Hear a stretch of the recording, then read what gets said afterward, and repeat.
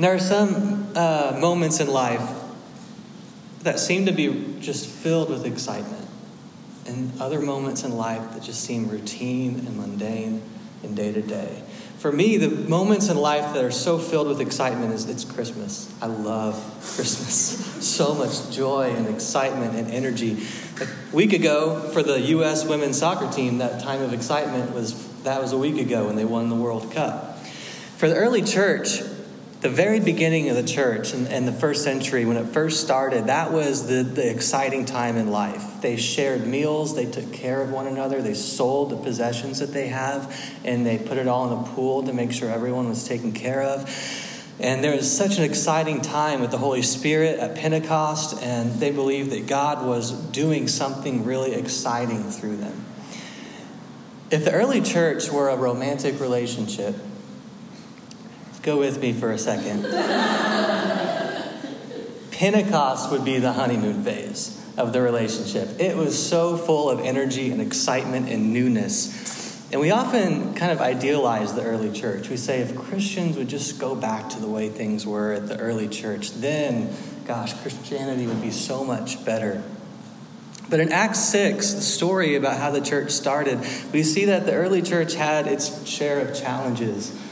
It says, during this time at the beginning, as the disciples were increasing in numbers by leaps and bounds, hard feelings developed among the Greek-speaking believers, the Hellenists, toward the Hebrew-speaking believers because their widows were being discriminated against in the daily food lines. The Greek-speaking believers were from Greece. They spoke a different language. They had a different cultural background. They were from a different place. The Hebrew-speaking believers were from Palestine, where Jesus lived and where the ancient Israelites were from. And they kind of believed that they were the true chosen ones, God's people. And so there was a little bit of dispute, and they kind of saw some discrimination creep in the daily food lines. And so this problem arose and this conflict. Every relationship goes through the honeymoon phase. Right at the beginning, where it's so exciting and full of life and energy and hormones, and you feel so in love, and you get butterflies in the stomach. And at some point, the hormones kind of start to die down, and day-to-day life sets in with its challenges and its conflicts and its unexpected situations, which, Kylie and I haven't experienced that yet. We're 8 years in. It's still a honeymoon phase, right? No conflict ever at all. I kind of like this quote. After so many years in a relationship, forget candy and roses. The way to your heart is your spouse emptying the dishwasher without being asked. I empty the dishwasher. Foreplay is picking up dirty socks off the floor and putting them in the hamper. I love this note. When you had a fight with your wife last night, but she still makes you lunch the next day. FYI, this was not made with love, but I'll still make it for you. In reality, the honeymoon stage is good and necessary, but it can lead into a really more meaningful and deeper place. It can lead into a place of more trust. No longer do I get terrified when I talk to Kylie, and no longer am I scared to share with her about what's going on in my life, because there's trust that's built over time, because we've gone through a lot of hard things and a lot of conflict, and because of that we've gone closer together. And I don't think my body would have been able to withstand just constant honeymoon phase for the rest of my life. It's exhausting. So when you go out of that honeymoon phase, it can really lead into an even better place. She's not just my girlfriend, she's now my best friend. And that didn't happen when it was all new in the honeymoon phase and the hormones. So sometimes that conflict that happens in life can lead to a good thing. And so spiritual honeymoons can kind of come to an end as well. And it did for the early church when the conflict started creeping in, discrimination, hurt feelings. Daily life kind of starts to set in with its challenges and its routines, and you got to figure out how to navigate all of that. So when the discrimination crept in toward the widows who spoke Greek, it caused a lot of conflict. And I want us to get this idea, if you can take away anything today, this is it. You guys can walk out after I say this. Not really. A healthy community is not one that is empty of conflict. A healthy community is one that knows how to respond in a healthy way when conflict happens. So a healthy relationship is not one without conflict.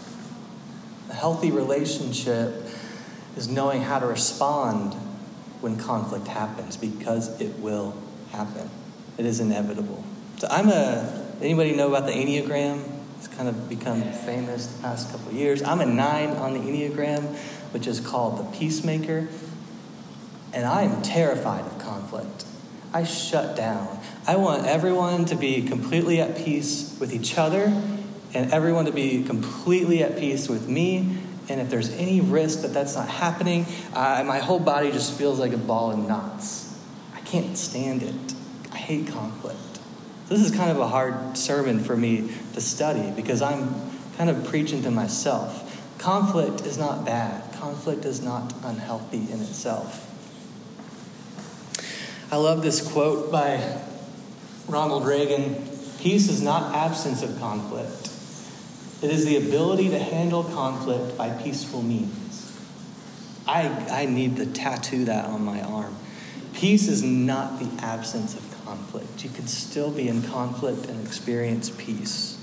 Jean Baker Miller is a famous psychiatrist and psychoanalyst. And she said, conflict begins at the moment of birth. It's built into the fabric of existence.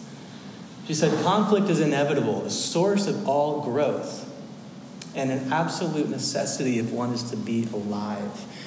Through conflict, we change, we learn, we grow, we adapt. And a lot of times, without conflict, none of that happens.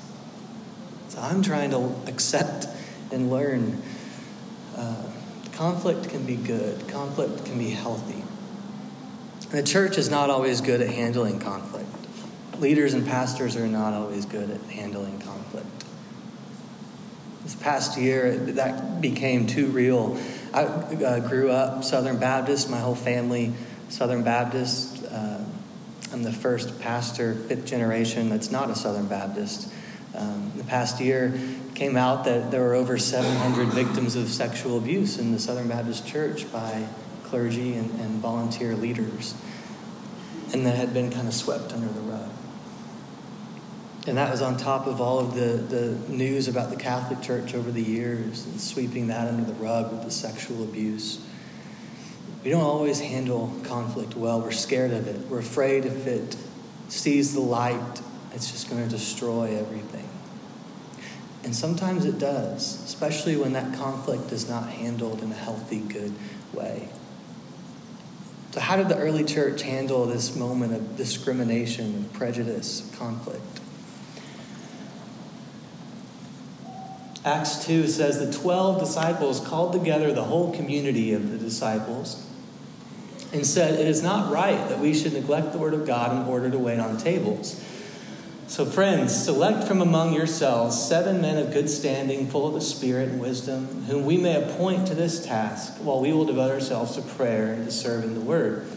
And so what they said pleased everyone, and they chose Stephen, a man full of faith and the Holy Spirit, together with Philip and Prochorus and Nicanor and Timon and Pumbaa, and just kidding, Timon and Parmenas and Nicholas, a convert from Antioch. Just making sure you're paying attention there. The word of God continued to spread. The number of the disciples increased greatly in Jerusalem, and many of the priests, the Jewish priests, became obedient to the faith, became Christians, followers of Jesus. So the disciples, when hearing about this conflict, got everyone together, said, what are we going to do about this? So there are a few ways to understand how they responded to the conflict I think we can learn from. One is that they dealt with it. They could have swept it under the rug. They could have pretended it wasn't happening. They could have silenced those who were being oppressed and hurt. They didn't. They brought it out into the light in front of the whole group and said, we need to deal with this. That's a good thing. The second thing I have a little bit of a challenge with Do you see that the disciples said, we need to focus our attention on praying and preaching. We don't have time to wait on tables. Sounds kind of like an arrogant thing to say. I kind of had a problem with that when I first read it. That'd be like me saying, I am too busy praying and getting my sermon ready to be volunteering at the food bank with you all. Y'all go do it, take care of it. I'm too important praying and preaching. That doesn't sound like Jesus to me. So I wonder, how would Jesus have responded to this situation in the early church? I thought back of Jesus the night before he was killed, and he was in the upper room, and John's gospel, he bent down and he started washing the disciples' feet. It's something that a servant would do. In John 13, Jesus says to them, do you understand what I've done to you? You address me as teacher and master, and rightly so. That's what I am. So if I, the master and teacher, washed your feet, you must now wash each other's feet. I've laid down a pattern for you. So what I've done, you do. Jesus didn't say, choose someone among you to wash each other's feet while I go pray and teach and heal people. He bent down, he washed their feet, and said, if you want to know how to lead, how to be a leader, this is how you do it. You serve people. Part of me wonders if the disciples forgot what Jesus did that night in the upper room when he washed their feet. I wonder if they kind of struggled with some arrogance and pride like they did when they were with Jesus, and they asked Jesus, who among us will be first in the kingdom of God? And Jesus says, you're missing the point. Those of you who will be first are going to be last in the kingdom. If you want to be first in the kingdom, you've got to serve. You've got to lay your life down. You have to give up your status, your leadership position. Paul even wrote a letter to the church in Corinth that said, you can have the gifts of preaching and teaching. You can have these miraculous gifts of prophecy and healing people. And he said, if you don't have love, all of that's worthless. You can be a leader and have these gifts of teaching and prayer and all this stuff, but if you don't have love, if you don't have love for your neighbor, love for one another, it's all worthless. I wonder if the disciples forgot about that in this moment. Maybe not. Maybe I'm misreading the text. Maybe I'm reading into it. I don't know. Another possibility is that the leaders, the disciples, may have realized that they were just spreading themselves too thin. They have this new community of believers, and there's a lot of people to take care of and a lot to do, and a few people can't take care of everything. And they realized because we don't have our eyes and hands in every situation going on, we're experiencing some hurt and some conflict, and we need help. So we need to appoint 7 people to step up and take care of this problem, help us. And I get that, especially starting a new church as a pastor. I can't do everything. I can't be in here teaching and hang out with the kids. I can't teach and lead worship. I guess I could, but that'd be a lot of work. That would be like the Devon show. That wouldn't be comfortable at all. So I need people like Rob and Kylie to help. I am horrible at graphic design. Kylie does all the graphic design. I am horrible at Instagram. So Joy helps me with our Instagram stuff. We need help to make sure everything is taken care of. We need help making sure that the needs of the people in this community, in here and out there, are met. It's not the pastor's job to go volunteer at the food bank, to go take meals to people in our church who are going through a hard time. It's all of our job. It's a shared effort. It's a team thing. So I wonder, maybe that's what the leaders were saying with this conflict. We can't do all of this ourselves, so we need some help to take care of this problem. Speaking of, I'm going to be gone next week, so I need some help setting up this building for church. So if anyone would like to appoint 7 members of the church to step up and show up and help set up chairs, that would be great. You can talk to me later if you can do that. So when conflict happens, address it. Get help from other people to figure out how to solve it. So in church and community and relationships, at work, at home, the question is not this. The question is not, how do I avoid conflict? The question is, when conflict happens, how do I respond? Because it's going to happen. It is inevitable. People respond to conflict in different ways. You have the Seinfeld reaction of serenity now. You know, Joey, what am I going to do? I keep trying to get rid of these feelings. Some people experience conflict and they just do whatever they can to avoid the feelings. They change the subject. They go do something else. They run away. They numb themselves. I can't stand these negative, conflicting feelings. Some people, I don't understand this at all. I will argue with anyone about anything. I do not get that. But some people actually like conflict. They get energized by conflict, and they are weird people. That's not true. That's not true. They're just not like me. Between fight or flight, some of us run. We run away from the conflict. Others of us want to fight. For me, fighting will risk too much additional conflict. So I prefer to be passive-aggressive. And that is not a healthy thing. So somebody was stealing Diet Cokes, and they put a sign that said, Jesus is watching you steal Diet Cokes. And then the person said, John 7:37, Jesus stood and said in a loud voice, if anyone is thirsty, let him come to me and drink. And take all the Diet Coke I want. Jesus said so. Passive-aggressive, not always a healthy way to respond either. Gerald May is a famous psychiatrist and theologian and helps us with 5 kind of practical steps of what to do in moments of intense conflict. He says the first thing to do is to pause, to stop, to take a step back. Stop in the name of love before you break my heart. Stop in the moment of conflict. Take a moment, step back. Proverbs 18, answer before listening is both stupid and rude. Before you just jump and respond, stop. Maybe listen first before you give an answer. Or James 1, my dear brothers and sisters, take note of this. Everyone should be quick to listen, slow to speak, slow to become angry. The first step in conflict. Slow to speak, quick to listen. The second thing that Gerald May says to do is to notice. Kind of stop and be aware. Pause, be aware. Observe, watch yourself. How am I feeling? How is my body reacting? What are my emotions right now? Am I tense? Am I angry? Am I scared? Am I sad? The third thing he says is to be open. Open to the possibility that my perspective isn't the only one. Be open to the possibility that how I'm seeing things isn't the only way to see things. So first, you pause. Second, anyone remember? Notice. Third, open. The fourth thing, yield.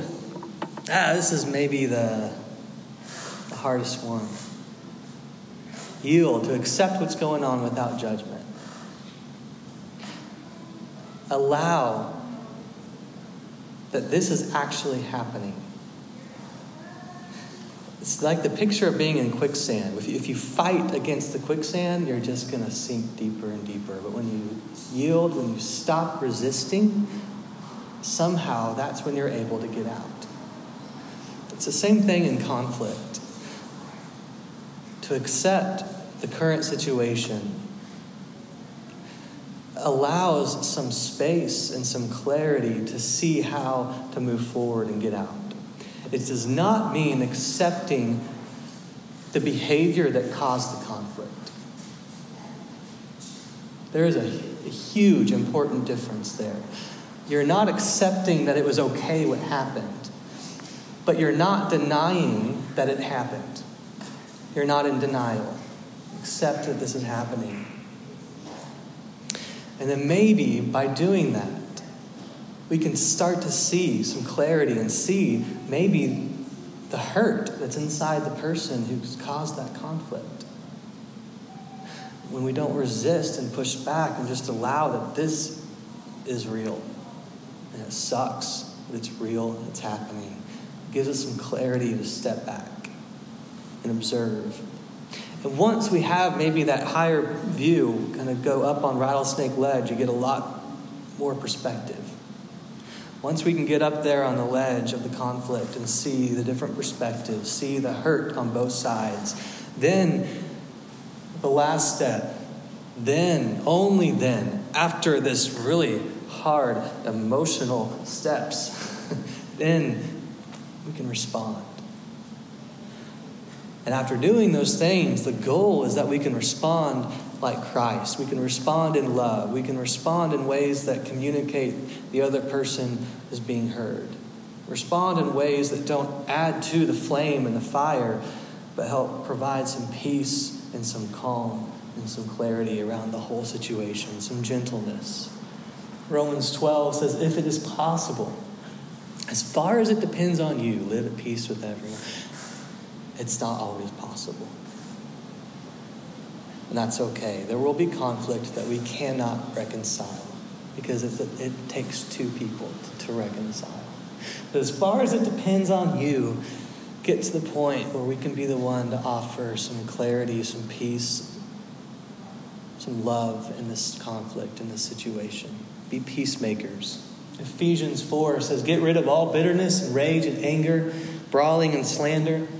Every form of malice, be kind and compassionate to one another, forgiving each other just as in Christ God forgave you.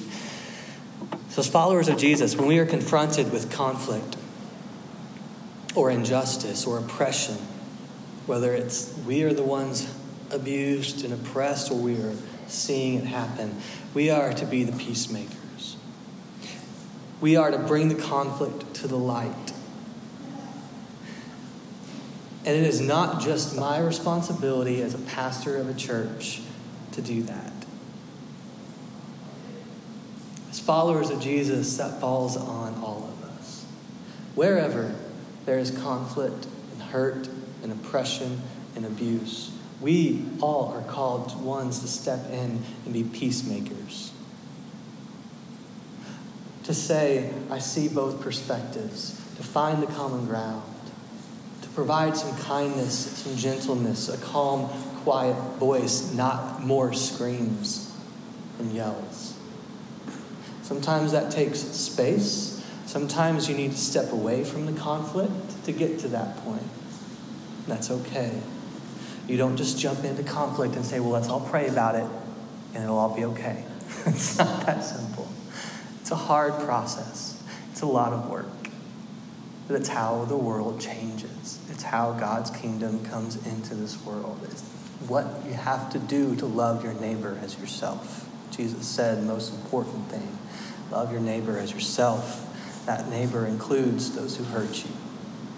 It's not an immediate fix. It's a long process. It takes time. Forgiveness is not an immediate thing. You can't just get hurt, flip a switch and say, I forgive you. That's okay. It takes time. But hopefully we can all get to a point where we say, I want to get there. I want to forgive. I want to not be owned by this bitterness and this hurt anymore. I want to let that go. We are all called to actively work on that, to seek that, to pray for that, to hope for that. You are all leaders. Leaders of peace. Leaders of joy. Leaders of love. It does not fall on the person speaking on a Sunday morning. It does not fall on a person who has the title of reverend or priest or pastor. It falls on anyone who makes the bold choice to say, I want to live my life like Jesus. And wherever you see some hurt, you step in and provide some hope and some healing. That same night that Jesus washed the disciples' feet, and he taught them how to be leaders in that moment. You don't be a leader by telling people what to do and telling people how things are done. You be a leader by stepping in and serving, helping. And he also shared a meal with his disciples. And every Sunday we take part in that meal as a way to remember that night that Jesus taught his followers how to remember him. And so what Jesus did is he took the bread that was around that table and he broke it. And he said, "This is my body broken for you." And his followers didn't know what in the world he was talking about. They didn't realize that the next day his body would be broken to the point of death. But when you live your life like Jesus, it goes against the values of the world. And it causes some conflict. And that's okay. And so when Jesus poured the wine, he says, "This is my blood. It's poured out for you. The way that I've lived my life has caused a lot of conflict. And it's coming to a head tomorrow. I will be killed." But we know that wasn't the end of the story. 3 days later, Jesus rose from the dead. And he had to go through that conflict to get to that renewal and that restoration. Sometimes we have to go through the conflict to be restored, to be made new. It's a hard process. It's a painful process. But it's a good one. It's a healthy one. Let's have a few moments of quiet. Close your eyes if you would like. Sometimes it helps me. You can leave them open. For these moments, just take a deep breath. Find your breath. Let your body breathe. Simply observe and be aware of it. The word for spirit in the Bible is breath. God's spirit, God's life. Take it in every time you breathe. You breathe it out, his life, his love into the world every time you breathe out. Think on whatever conflict you might be going through. The person, a situation.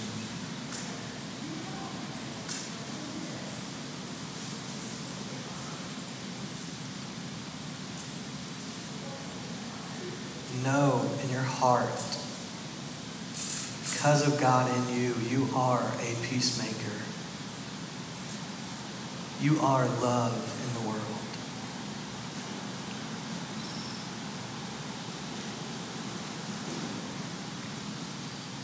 So we pray, God, help us know how to heal the hurt, how to heal the conflict.